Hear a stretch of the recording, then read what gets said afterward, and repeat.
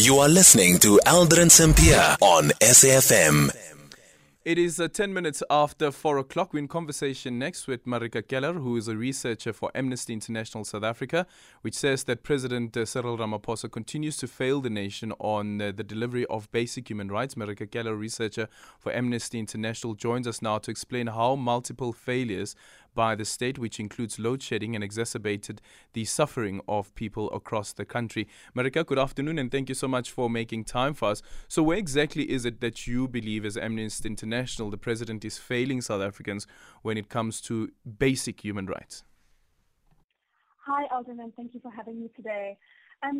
President Cyril Ramaphosa definitely is continuing to fail the nation in the delivery of basic human rights.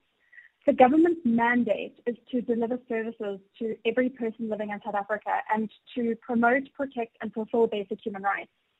But what we're seeing is that access to these basic human rights remains a challenge for people living in South Africa.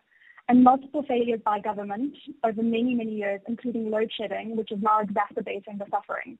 And we can't continue to tolerate any further delays.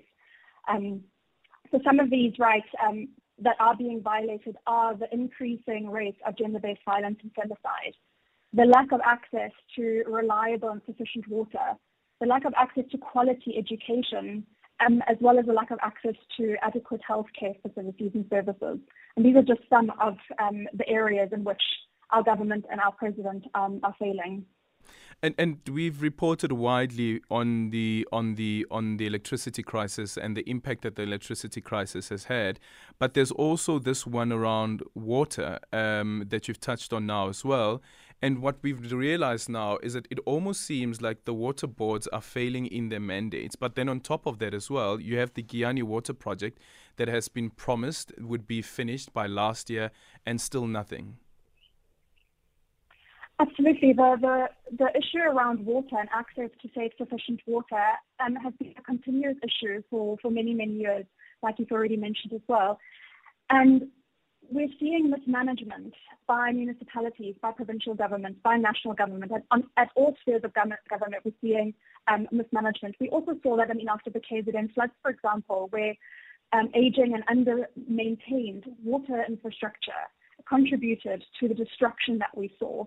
So there are a number of contributing factors here, and one of those is the fact that this isn't prioritized by all spheres of government, and President Ramaphosa needs to ensure that his cabinet, his chosen cabinet, fulfills their mandate.